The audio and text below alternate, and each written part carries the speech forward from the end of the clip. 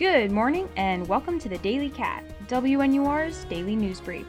I'm your host, Angelina Campanile, with a few things you need to know today. It's Wednesday, November 4th. And I don't know about you guys, but after last night, I am drained, and it's nowhere near over.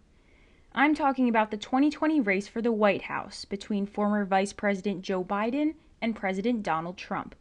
It's close, really close.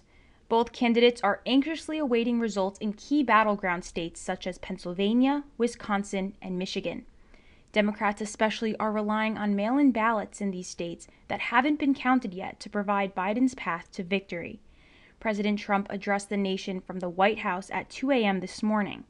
He wrongly claimed he won the election and promised to challenge the continued counting of legal ballots all the way to the Supreme Court. Quote, "We want all voting to stop," Trump said. It may take as late as 2 weeks from now for all ballots to be counted.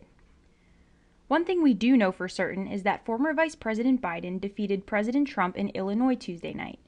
U.S. Senator Dick Durbin won re-election, and U.S. Representative Jan Schakowsky claimed victory in the race for the 9th Congressional District seat. Democrat Marie Newman was elected to Congress in a Chicago area district, easily defeating Republican Mike Fricillone. Democratic Representative Sean Cassen was elected to a second term after a spirited challenge from Republican Gene Ives in a historically Republican territory outside Chicago.